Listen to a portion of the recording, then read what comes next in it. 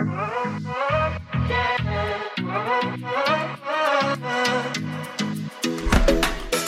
to the Elevate Effect podcast, where we give you the resources to take you from workloads to workflows.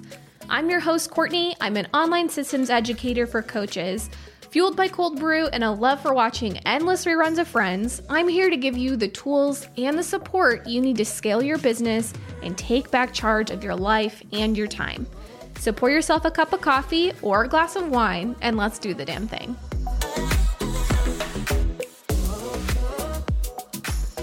Okay, I'm really excited to talk about today's episode because I feel like this is a huge missing piece in a lot of our businesses that we run online.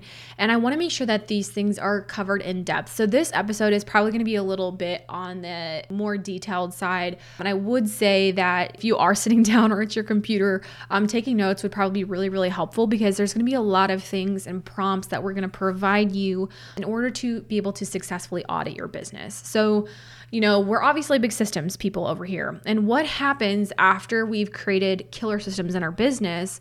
We can't allow them to just sit stagnant, right? We need to make sure that we're consistently auditing our business and our systems on a regular basis. And although there's so many ways you can audit your business, we're going to cover and walk you through 3 steps specifically to start auditing your business now. But obviously, please know that there's a lot of different ways and additional things that we can be doing to audit our business, but these are a couple that we find really important. And so this is where we're going to go ahead and start for today's episode. So first things first, what is an audit and why is it important? So an audit is basically a review of your current internal and external processes. And during an audit, you really want to look for what is going well, places you can improve, and strategize to fill any gaps in your business. And auditing your business is important so you can really move the needle forward. Because as your business grows, your systems need to grow with you. There's a common misconception about systems that they're sort of a set it and forget it mentality in your business, but in reality, they actually require maintenance and upkeep. So they are supporting your business, not just for how your business is now, but where you want it to be 6 to 12 months, down the line, maybe even further. And we need to continually be implementing product and business improvement as we scale. You want to continually increase your ROI from your programs and products. And you also want to cut down on time wasted on tasks, projects, services, or programs that either aren't efficient anymore or not making you money. So having regular check-ins on your systems allows you to ensure your systems are working for you and the growth and trajectory of your business.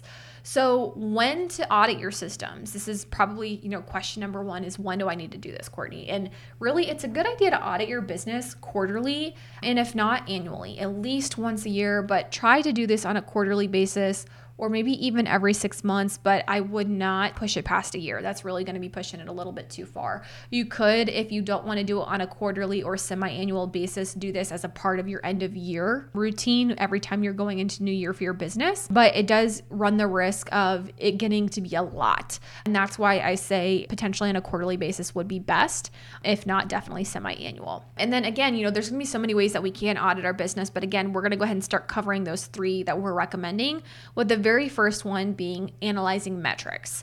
So again, if you have followed us in any capacity over the past 4 years, you know that we use data to drive decisions in our business. If you're not using data, then you're really kind of throwing a dart at a dartboard blind in terms of making decisions in your business, or you're relying on emotion, which is really not going to be great if you're trying to scale your business. So analyzing your metrics is an awesome way to collect tangible data in your business. I typically recommend, depending on what the metric is, to analyze it on a monthly basis. That's a great way to start to stay on top of your business and troubleshoot along the way. So for example, maybe there is a task on the first of every month to go in and check all of your metrics. So tracking your metrics monthly, you can look for things like what is creating ROI in your business. So this is going to allow you to figure out what to focus your time on and what to eliminate. And it doesn't necessarily have to be your services, right? Like, yes, you want to evaluate your services, and we'll talk about that in this episode. But let's also look at our tasks. What tasks are we doing that we really shouldn't be doing anymore because they're not serving our business? What social media platform is the biggest driver to your website? reallocate your time to spend more time on platforms that are actually driving your business forward. So for example, if you as a team are spending 4 hours on Facebook and you're spending 2 hours on Instagram, but Instagram is driving more traffic to your website, then that's obviously not a good allocation of your time and you need to readjust. So that's an example right there. What content pillars of your blog are performing the best? So we have a blog on our website. They are obviously categorized by different types of content pillars. We evaluate those pillars on a regular basis because that's data for us to know that, hey, this type of content is being consumed the most by our audience. We need to continue to make more content that's similar to this.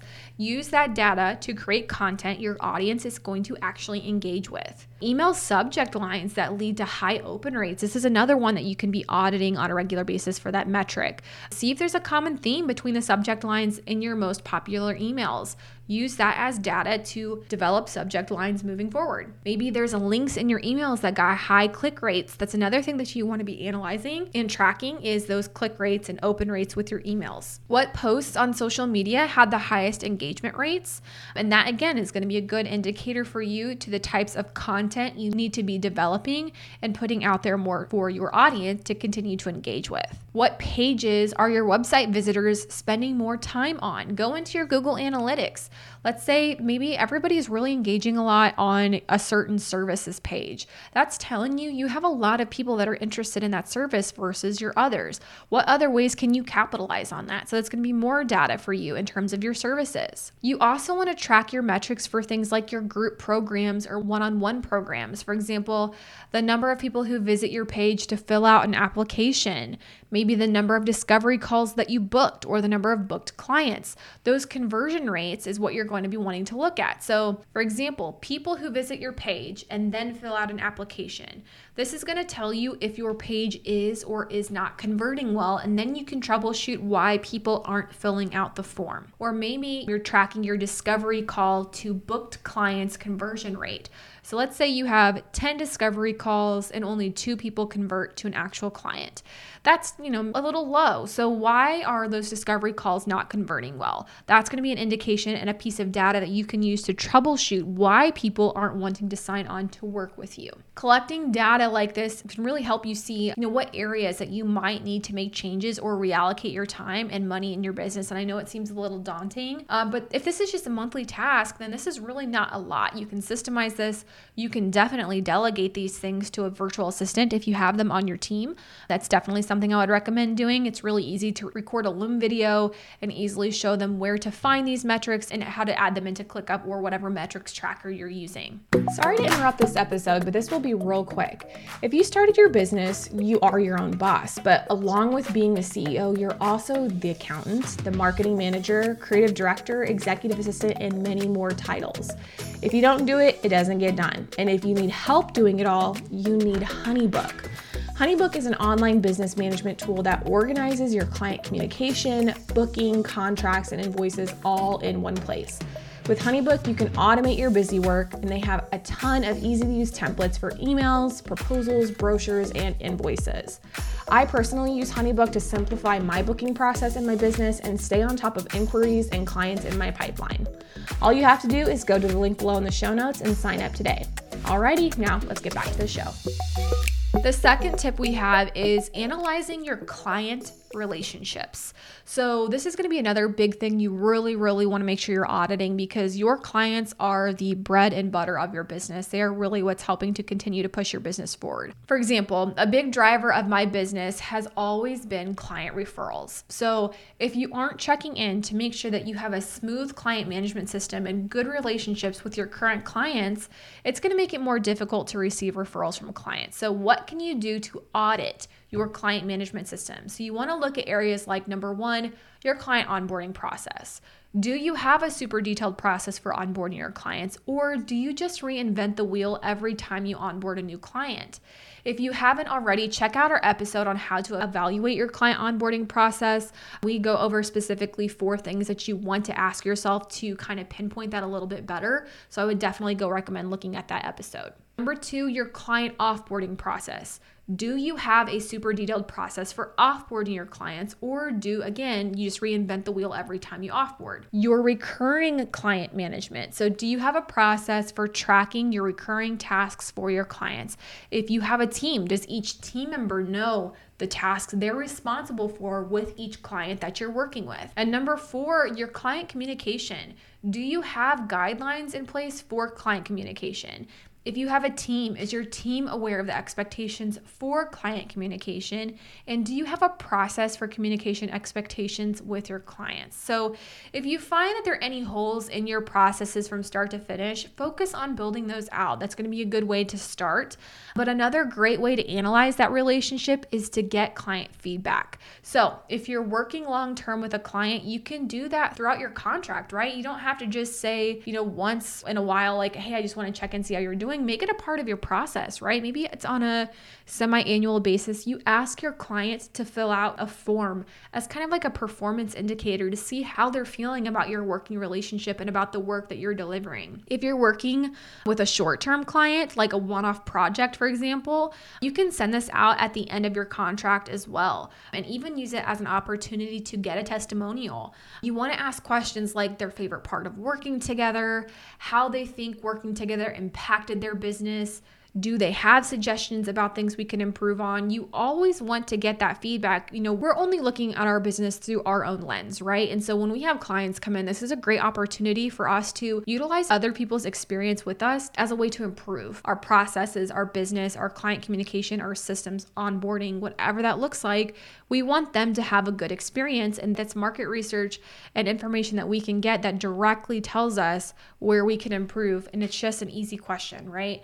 You don't want to forget to ask permission to use their feedback for your marketing to create testimonials. That's another thing you really want to make sure to do so that you can utilize this later. Tip number 3 for auditing is going to be analyzing the operations of your business. So your operations are so important. It's the backbone to your business. And if you only focus on external systems and processes, your internal ops are going to suffer. So one way to audit your operations is through our ROI method. So if you haven't checked out those podcast episodes yet, we actually did a 3-part series all about how to organize your tasks with our ROI method. And the purpose of this method is really to review all of the recurring tasks in your business and audit whether you need to keep them, delegate, automate, or delete those tasks, because we don't want to be wasting time on things that we don't need to be doing in our business. And like I said, we go into depth for each piece of this process in those podcast episodes. But another way to audit your operations is to clean up your project management tool in your digital file storage platform. So number 1, your project management tool like ClickUp. Condense lists and delete any lists or folders that are not being used. Archive past client information and projects. Go through and delete tasks that you guys are no longer doing. You want to do a clean sweep. Make sure all tasks have assignees and deadlines. We do have a ClickUp auditing checklist, and we will link it in the show notes for you all if you would like to utilize that as some type of way to really go through and clean out your project management tool. The other is your digital file storage like Google Drive. Clean up all loose files. We really have a rule of thumb on our team that there's no loose files in our drive. They're always in a folder. Delete or archive any unused folders in your business. Color code your folders if you want to, but you don't want to leave things floating around without a home. So do you leave your shoes laying out in the yard? No, we store them away, right? Same thing with your files. Keep them organized, not just for yourself, but for your team. It makes it a lot easier for your team to support you if they know where to go to find things. You also want to check that you're using all of the platforms you're paying for and see if there's a way for you to lean out your platform. So go through, cancel subscriptions for any unused platforms, find places to combine your platforms to keep your platforms lean. So for example, can you move all of your forms into ClickUp? Are you using something like Typeforms or Google Forms?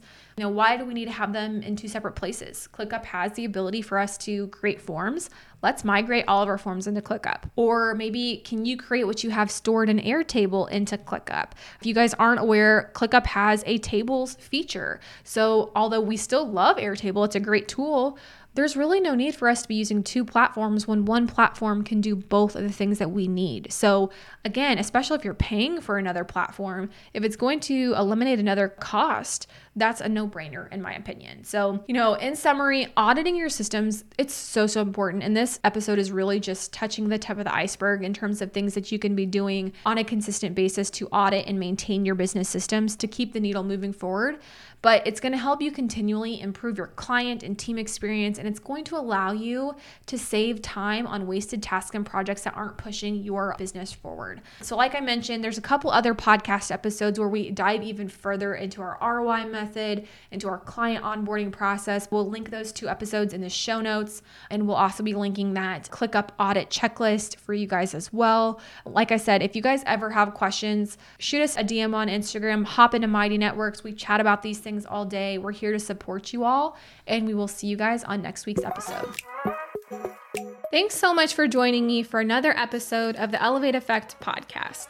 If you liked what you heard, share the episode with your best friend, team member, or even your dog.